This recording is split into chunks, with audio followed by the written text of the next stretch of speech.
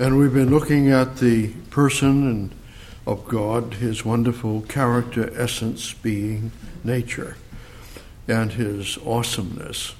And if we don't do that periodically, and we don't have a little bit of that in our head stashed away, then every time we think of God, or we talk about reading the Bible or prayer, whatever we do, we really are not connecting. We're just looking at something, and we look around, and what we can see, touch, and taste, and smell is quite sufficient for us in our naturalness. And we're sufficient. And so we just sort of add it to understandably, to our lifestyle. Now, therefore, we looked at God's wonderful person and his wonderful presence, and God is ever present, and everything and everyone is always in the presence of God. You can't be any place and not find his presence. He is all-present, always. So there's no such place anywhere, Psalm 139. There's no such place that he is not present in his awesomeness. Now, having said that, and thinking and caring and seeking to understand his presence, a way to do that may help you a little bit is just think that you are right now in the presence of the ocean of air. This is the bottom of the ocean of air. Air, we're at the bottom of the ocean of air. And we're in it. And there's nowhere that we can't go, except in a vacuum or something, that air isn't there. We're always in the presence of air. No matter where we do, what we do, how we do, we're always in the presence of air. You're always in the presence of God. That helps you. We don't think about being in the presence of air, but we are. And we can never be out of it. We're in the presence of God. Now, having said that little bit, and God in his awesome presence, I need that, and God in his omnipotence, his all-power, powerful, he's the Almighty, and we share together in Genesis, Abraham, Isaac, Jacob, Moses. What did they know about God? What was their main point of their relationship? God was almighty to them. God was the almighty God, all-powerful God. And when you come to the end, if you would, of Revelation, the end of the Bible, what is the whole point? God is almighty. He is the omnipotent, Revelation 19. He is the omnipotent, almighty God. That's what we need to know. So God, we're always in his presence, like the air. We're always in the presence of it. Now, in Psalm 33, just God, how do you go and help us understand your power? Well, in everything God does, it's to be noted in God's word, by his commands, what he does, what he doesn't do. All of these things help us. So God has to help us understand when he does things. Because to say he's all-powerful, that doesn't mean we can't do much with that. We think about it, but we can't do much with it. So now, just reminding yourself, here's the little God telling us in his word over and over again. Psalm 33, picking up, please, in verse 8. Psalm 133, 33. Listen, 33, 3-0. You could try 133, but I want to stay at 33 maybe. Verse 8, let all the earth fear the Lord, let all the inhabitants of the world stand in awe of him. For he spake, and it was done. He commanded, and it stood fast. The Lord bringeth the counsel of the heathen, the nations, to naught, to nothing. He maketh the devices of the people of none effect.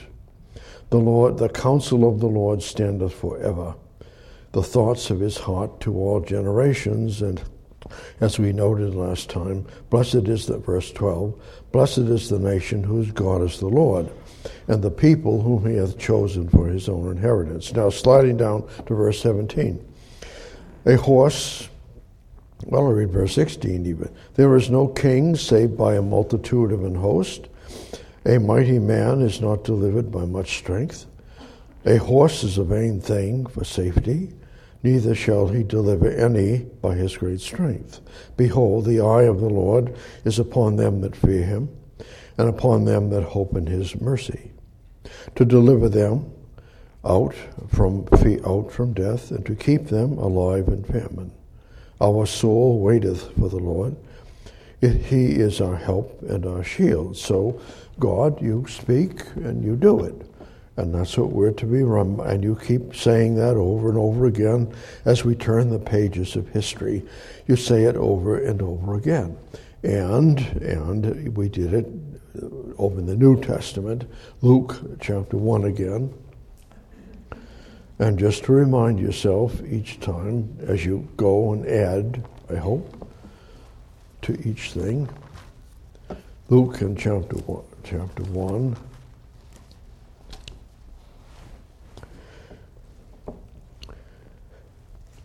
And you remember Mary, we shared it together, and here's Mary been told she's going to have a baby by Elizabeth, who is 6 months pregnant. She's going to have John the Baptist 6 months earlier. So here's our Lord.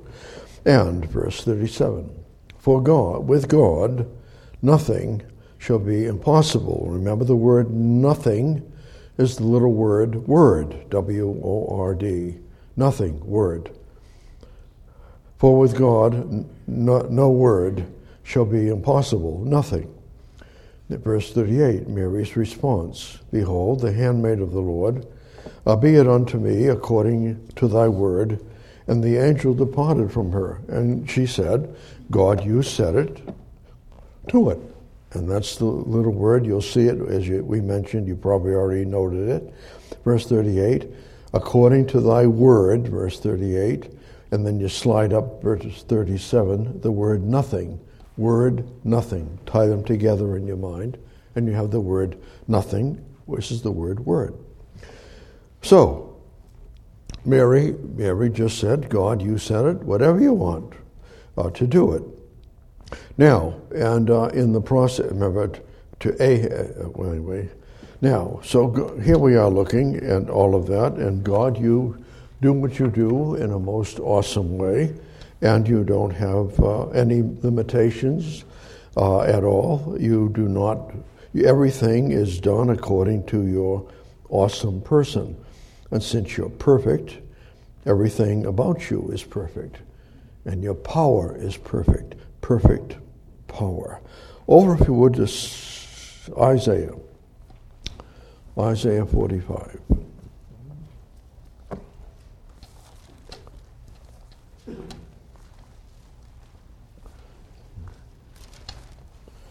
And in Isaiah chapter 45, picking up in thought,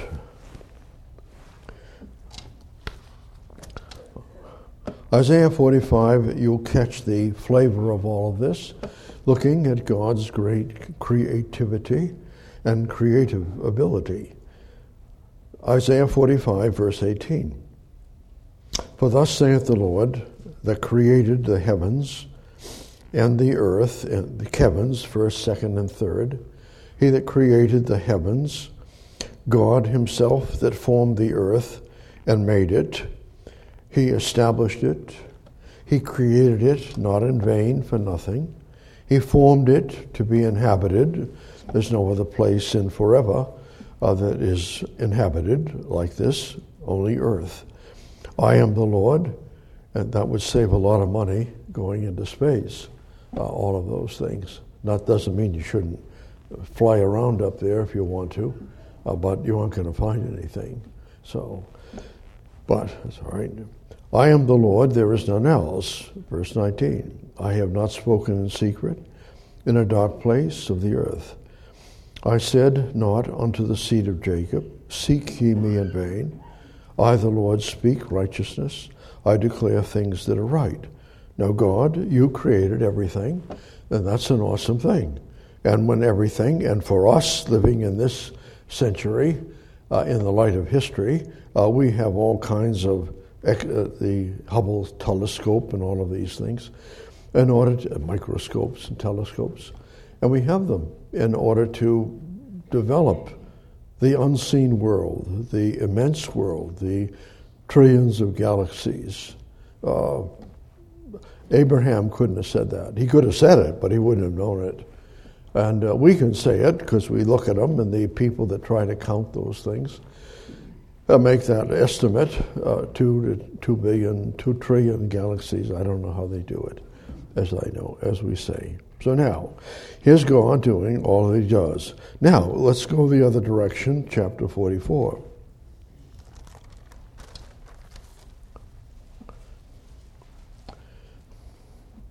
In chapter 44, picking up in verse 24, thus saith the Lord, thy Redeemer, he that formed thee from the womb. I am the Lord that maketh all things, and stretcheth out the heavens alone, that spreadeth abroad the earth by itself. Wow. God, you do all of that. I do all of that. I did that. I stretched out the heavens, elsewhere, the span of my hand, between my thumb and my finger. I just, 2 trillion, 2 zillion, who cares? God said, listen, I just did that, like that. Nothing to it. Nothing to it. Now, in the light of that, keeping that in mind, why not going in the same direction? Isaiah 42. Isaiah 42.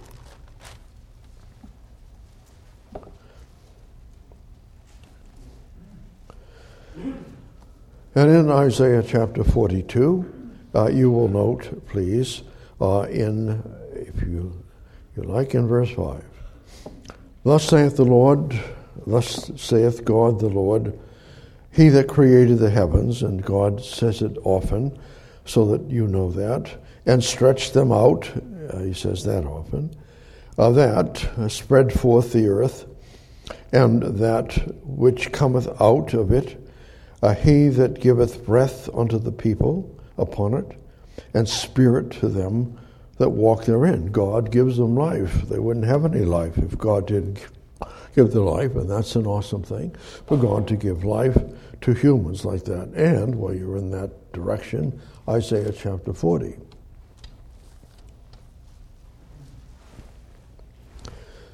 So God, as we read, we're going to see that you help us understand your power by what you do and what you don't do. And you do it. And it should make an impression of us in this day and age. Now, in Isaiah chapter 40, remember the argument about God doing, and John the Baptist is going to come and introduce the Lord and all of that. So when we come to verse 22, it is he that sitteth upon the circle of the earth, and the inhabitants thereof are as grasshoppers, that stretcheth out the heavens as a curtain, and spreadeth them out as a tent to dwell in. So God is forever out there, and you're in everything's in the presence of your wonderful person. And the circle of the earth hangs out there. It isn't a square. It isn't a flat thing. It's a circle. And God, you said that in the beginning. I told you what it was. A circle. No, it's flat. We're going to fall off the edge. No, it isn't flat. And you won't fall off the edge. It just won't happen. But you can have that. And the old maps, you ever see the old maps, with the dragons and everything? You got them. Real old maps that they drew. And then they say, don't go past this point. Don't go past this. Let's see. And if you're in a boat, I don't know, how do you know when the point is? I mean, if you don't know longitude, latitude, what would you do? Wow. Now, so here, in Isaiah chapter 40, God help us, verse 25. To whom then will you liken me? I shall be equal. Shall I be equal? Equal, saith the Lord, Holy One. Who is like me? No one. And then he illustrates, lift up your eyes on high, and behold who has created all these things, the stars, the moon, the planets, that bringeth out all their hosts by number. He calleth them all by names, by the greatness of his might, for that he is strong in power, and not one faileth. And so there's zillions of stars, zillions of them. If there's trillions of galaxies, then there has to be zillions of stars. And so therefore, God, you know them all. You know them all by name. And you do that. You did that. I'm impressed. Verse 27. Why stayest thou, O Jacob, and speakest, O Israel? My way is hid from the Lord, and my judgment is passed over from my God. Why are you saying these things, said God? Hast thou not known? Hast thou not heard that the everlasting God, the Lord, the creator of the ends of the earth, fainteth not, neither is weary? There is no searching of his understanding. God is omnipotent. Therefore, verse 29, he giveth power to the faint, and to them that have no might he increaseth strength. Does God, in whose presence you are, have power to help you? Does God have power to help you? That's a question. Good question. I need help. Does God have the power? See, God said, listen. Okay, verse 30. Even the youths shall faint and be weary, and the young men shall utterly fall. But they that wait, participle, keep on waiting, the waiting ones, waiting upon the Lord, shall renew their strength. They shall mount up with wings as eagles. They shall run. They shall run and not be weary. They shall walk and not faint. Wow. God. So God said, listen, I take care of it. Wow, that's an awesome thing, God, that you do in your wonderful providential management.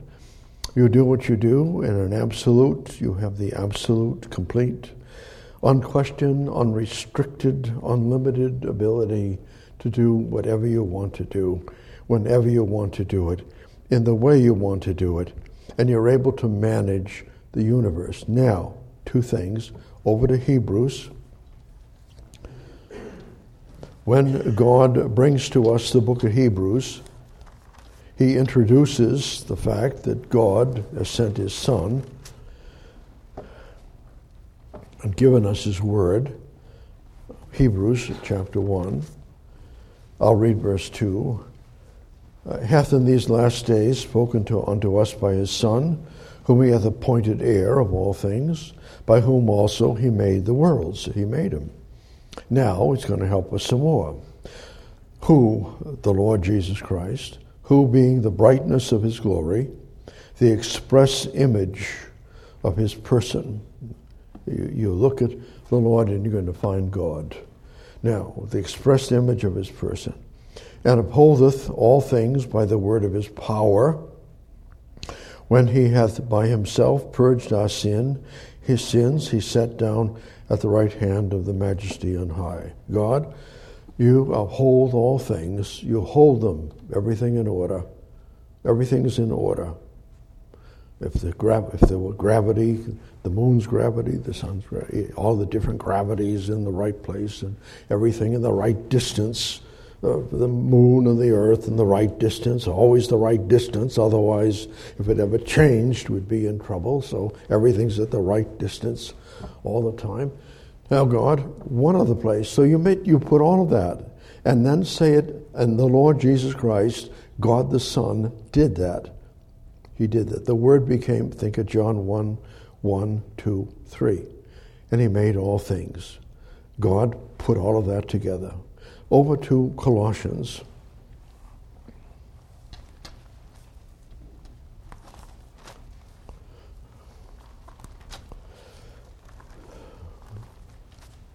And in Colossians, in chapter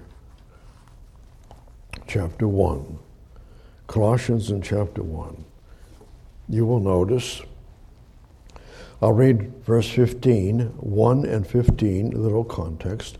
Who is the image of the invisible God? We just read that in Hebrews 1:3. The firstborn of every creature. For by him By him were all things created that are in heaven, that are on earth, visible and invisible, whether they be thrones or dominions or principalities or powers. All things were created by him and for him. Verse 17, and he is before all things, and by him all things consist. He holds everything together. Who keeps this all in order? It consists. It's held together by God. All of it. Wow. Now, having got that, so we can't read the Bible without God helping us understand his person and his power, which is awesome. Now, God, what do we know? God, you're able to do all kinds of things. You don't do you can do anything, anytime, any place, anywhere, but you will not contradict your perfect person, your holy, heavenly, happy person. You never contradict that in all of your power. Therefore, what do we know that God will not do? God cannot sin. You and I can make mistakes and sin and choose to do differently, but God does not. God cannot sin. In his wonderful perfection, his perfection, there is no imperfection. Over, if you would please, to pick it up, Habakkuk. Just to exercise your Bible, exercise Habakkuk.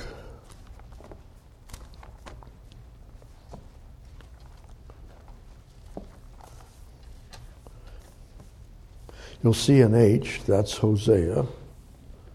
Don't want to stop at that one. H, Habakkuk. In Habakkuk chapter 1, remember, and looking, and here's Nebuchadnezzar coming down, going to destroy Jerusalem, and here's Habakkuk up here looking in the days of Josiah and all of that. In the days of Jeremiah coming up. Wow, they're all there. And here's Habakkuk, and what's he think? He's concerned about how could God take such an evil nation like Nebuchadnezzar, pagan, evil, cruel nation, and do what he's going to do to Jerusalem. And that's the book of Habakkuk. So as we're reading, we then come to chapter 1, and in verse 13. Art thou of purer eyes than to behold evil? Canst not look on iniquity? Wherefore lookest thou upon thee then? Wherefore lookest thou upon them that deal treacherously, and upholdeth thy tongue when the wicked devoureth the man that is more righteous than he? So the bad guy looks like he's winning, and the question is going to be answered.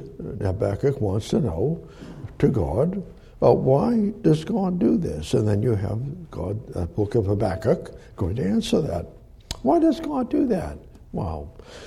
And we have the answer. So God, you cannot go, and you cannot go, and you will not go to sin. You will not do it. You can't do it. So therefore, since I can count on God, I can count on God what? To do no wrong. He isn't going to do wrong. He's never going to do it wrong. Nope, he's holy. He says, be ye holy as I am holy.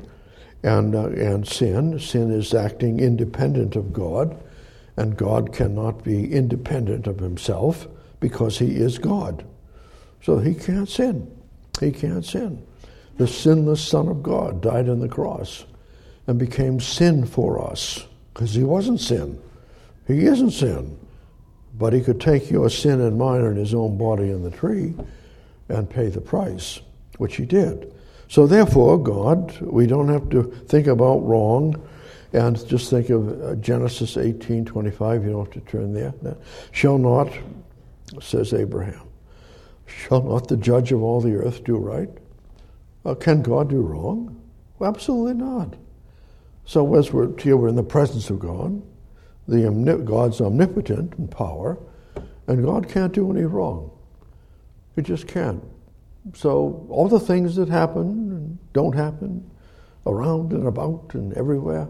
But God can't do any wrong. So we see all kinds of wrong, but God doesn't do wrong. And secondly, God cannot be tempted. God cannot be tempted and proven tempted to get him to be tempted and to fall. That's what the devil did in Matthew chapter 4, when before the Lord began his public ministry, he had to prove. He didn't have to. He proved in 40 days and night what? Is he qualified to go to the cross? Is he qualified to be the one that John the Baptist is pointing to? And for 40 days and nights, he is tempted by the devil. 40 days and nights, tempted day and night, day and night, day and night, tempted by the devil. And that's what he's done.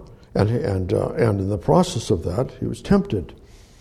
And he never could. You can't get him. You can't get him. God is always going to say, without turning there, like the devil said in Matthew 4, if, and that's first class, since thou be the Son of God. And then he'll say it again, because you're the Son of God. See, because you're the Son of God, do this. See, you can jump off the tower and not get hurt.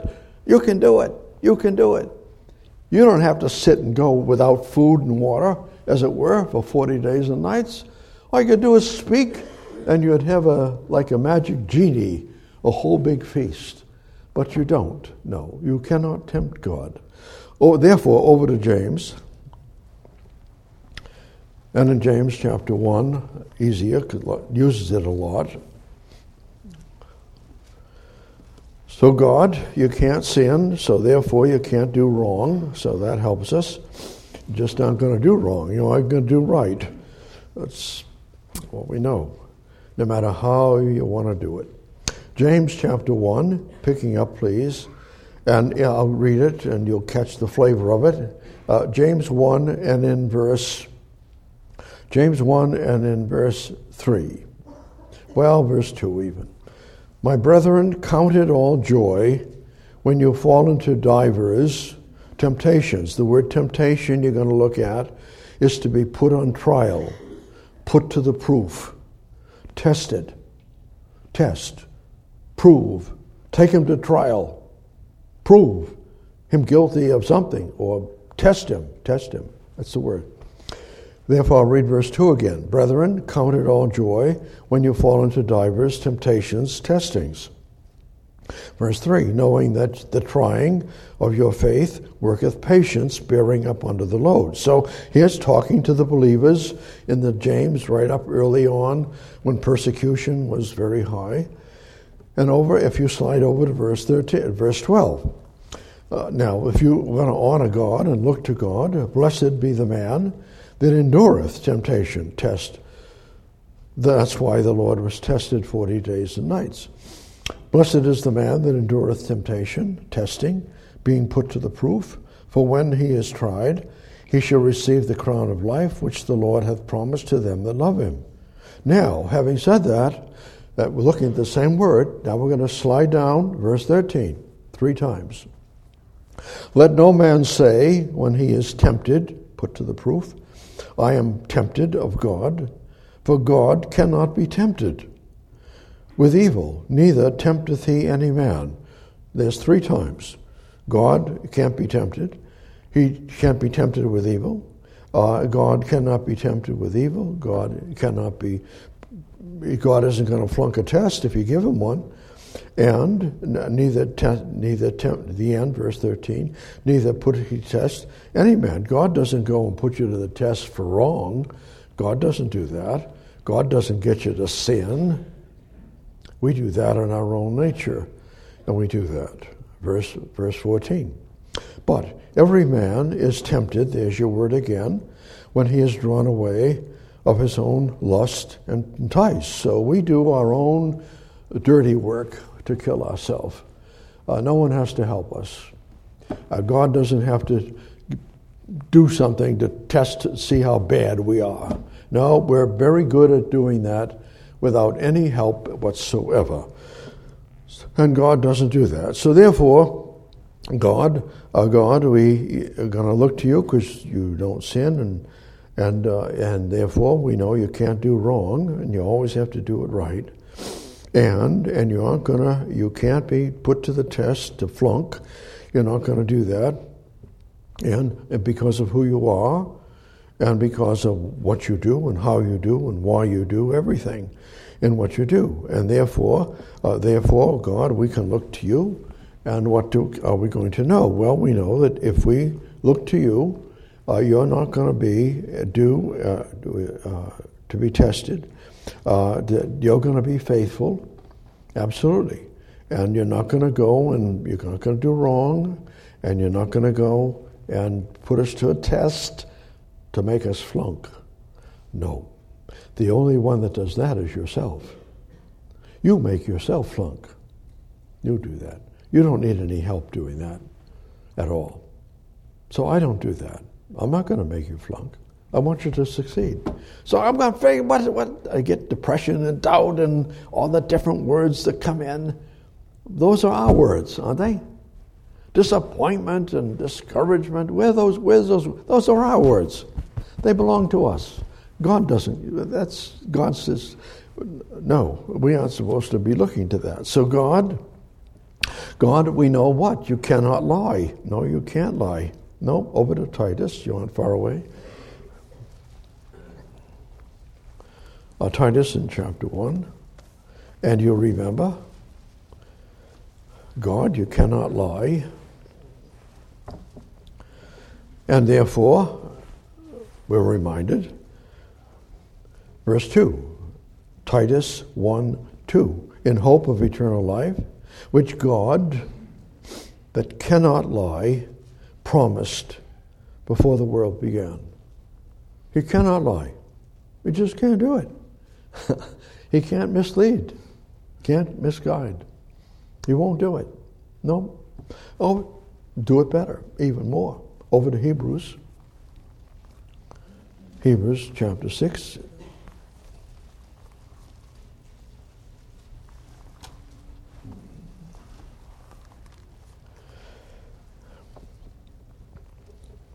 And Hebrews chapter 6, God, can we trust you? Absolutely. Verse 17. I'll read verse 16 for a little context again.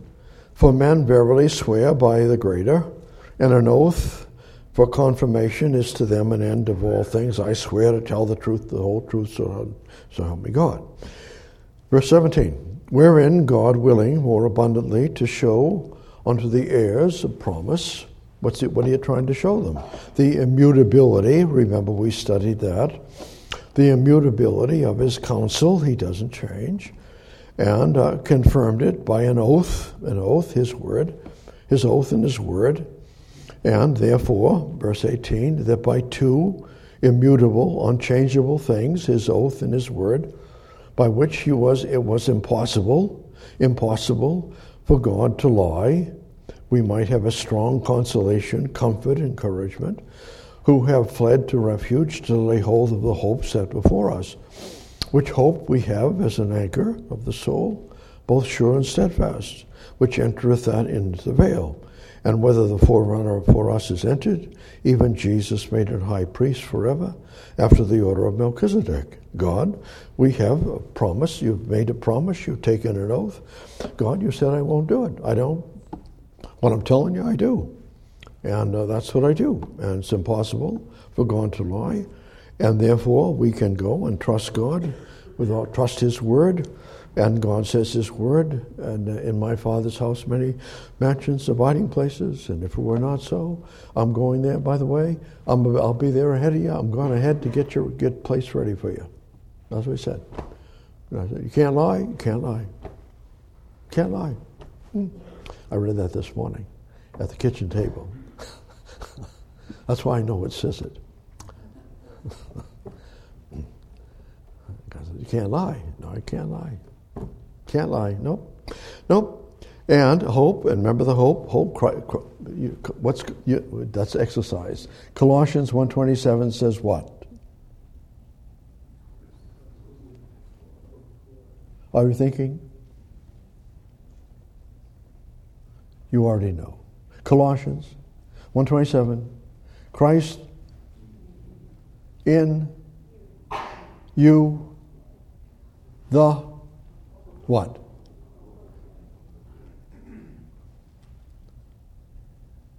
Christ in you, the, what's a good word? Christ in you, the hope of glory. But I just read that Christ is in his perfect humanity, resurrected body, is seated at the right hand of God. He's seated there, and he's seated in your heart. And so God, since you're always present, everywhere, so therefore God, what kind of rope is there? Well, no rope. No rope. I'm there, and I'm here. And that's why you have hope, that you're going to be where I am. Why are you going to be where I am? Because I'm already there. Why are you going to be where I am? Because I'm here. I don't want to stay down here. It's nice. The pizza's good and everything, but I'm not interested in here. I'm interested in there. Where do you belong? There. Where I am. You know, I'm just making it. You should exercise all. Ephesians 2:6 and 7. What's that, right? Oh. You're thinking? No cheating. I'm just kidding. You're seated where? In heavenly places in Christ to show his grace. You're already there. And peace is already there, but you aren't there. You're still here, but he's here. Put the two together. We're already there, he's there, but we're already there. But we aren't there. Here we are here, and he is there, but he's here. And we're still here, but he's here. Now God said, listen, there's no storm, hurricane, cyclone, whatever you want to call them. There's nothing going to come along to disconnect the ship floating in the sea of life here from where it's going. Did you get that? Just think. That's what I want you to do. I'm going to die wanting you to think. Understand. It's critical to put pieces together so it makes it work. So that you're full of hope. And it isn't a make-believe hope. It isn't a dreaming hope. It's the real thing. It's the real thing. Boy, anyway, I keep going. Because, anyway, we've got to get God's power. And God, you cannot lie, so I'm going to trust you. And God, you can't deny yourself. No, you can't deny yourself. Nope. So therefore, over to Titus. Timothy, better. 2 Timothy. And you would note 2 Timothy, and picking up the thought in the light of the context, picking up, if I can, chapter 2 and in verse 11. It is a faithful saying, for if we be dead with him, we shall also live with him. If we suffer, we shall also reign with him. If we deny him, he also will deny us and say no. If, verse 13, if we believe not, we just want to fumble around with it, yet he abideth faithful. He cannot deny himself. The word deny, to disown, to say no, to be unwilling, to refuse. He cannot, the end of verse 13, he cannot deny himself. He can't do that. He's God. Can he be? And every part of his whole being is always active. There's the love of God is full of the wrath of God at the same time. Everything is all there about God. So God, can you be less than you are? No, I can't be. I can't. Can you deny yourself? No. Therefore, you can't do wrong, can't do right. You're going to do it right. We're going to trust your word. And we're going to have a great hope, encouragement, and you're not going to deny yourself. So when you come to God, and Moses did that, and others did that in their prayer, and that's why that's what they did. They weren't big super guys or girls. They were people that gave God credit. You cannot be other than who you are, God. You are right and just and fair. And therefore, God, whatever you are doing right now, in all of forever, is right and just and fair. That's the way it is. Because you can't be anything else, ever. No matter what, no matter who, no matter where, no matter what, you can't be anything else. You can't deny yourself. And therefore, God, what are we going to do? Your wonderful, wonderful perfection guarantees you're going to be who you are. So the more I read, the more we study, the more we think about things, the more it's just going to be. That's all. And God, since you can't deny yourself, and you can't die. You can't die. You can't die. No. Can't die. To pick it up, not to die. Romans.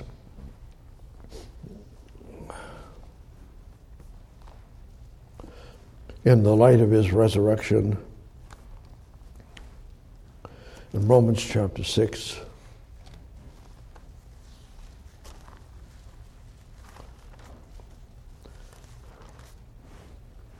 and you will notice, please, in Romans and chapter 6, picking up the thought in verse 9, knowing that Christ, being raised from the dead, dieth no more. Death hath no more dominion over him. And if you read in the book of Acts chapter 2, death can't hold. Why? Why can't Acts chapter 2? You got that part?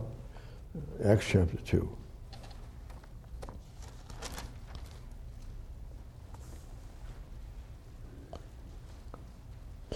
Acts chapter 2, Peter on the day of Pentecost, picking up, if I can, in verse 3.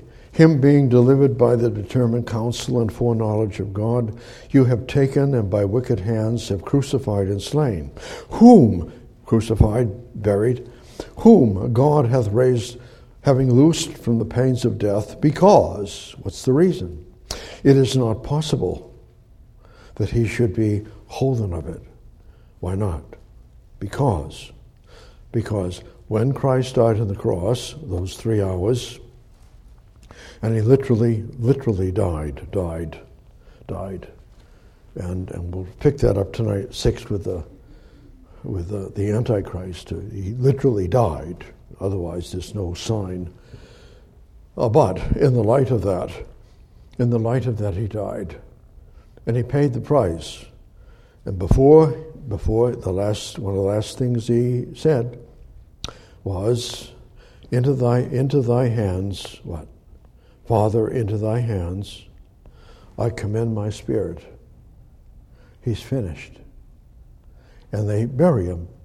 He's finished. He's dead. Now, why can't death hold him?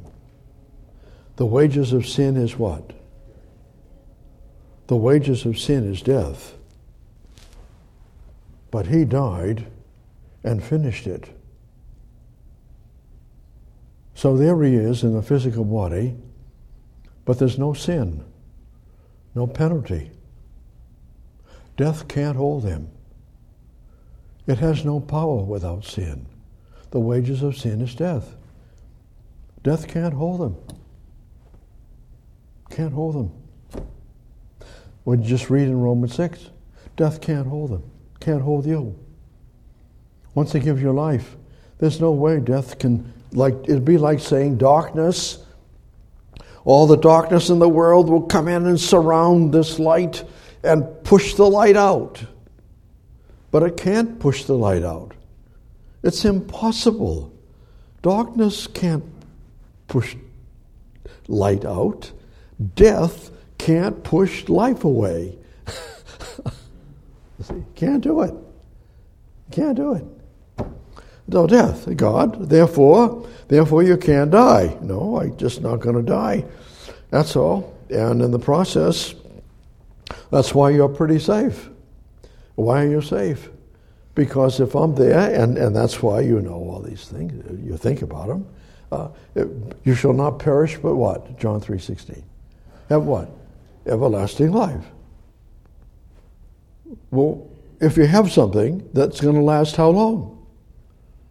Then when does it end? And then we move correctly to what is life. Christ is life.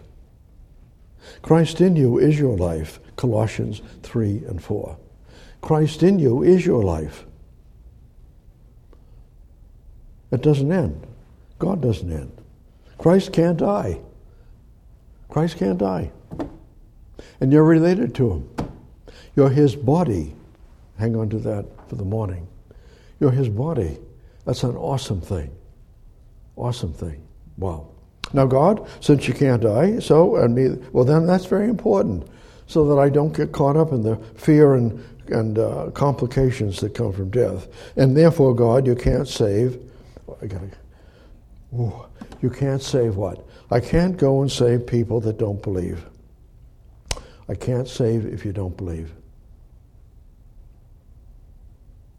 I can't do it.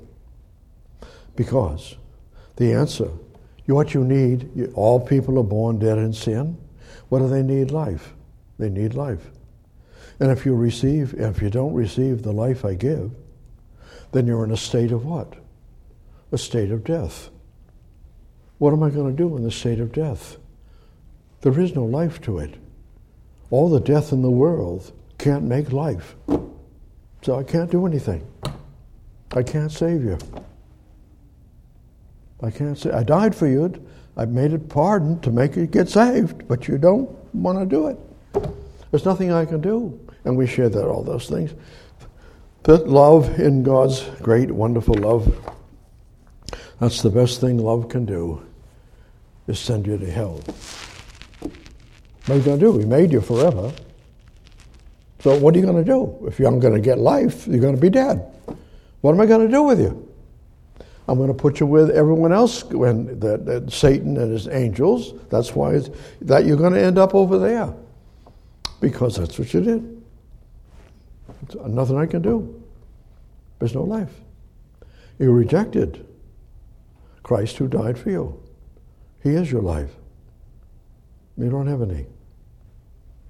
That's all. Anyway, I got to quit. I hope you got a little bit.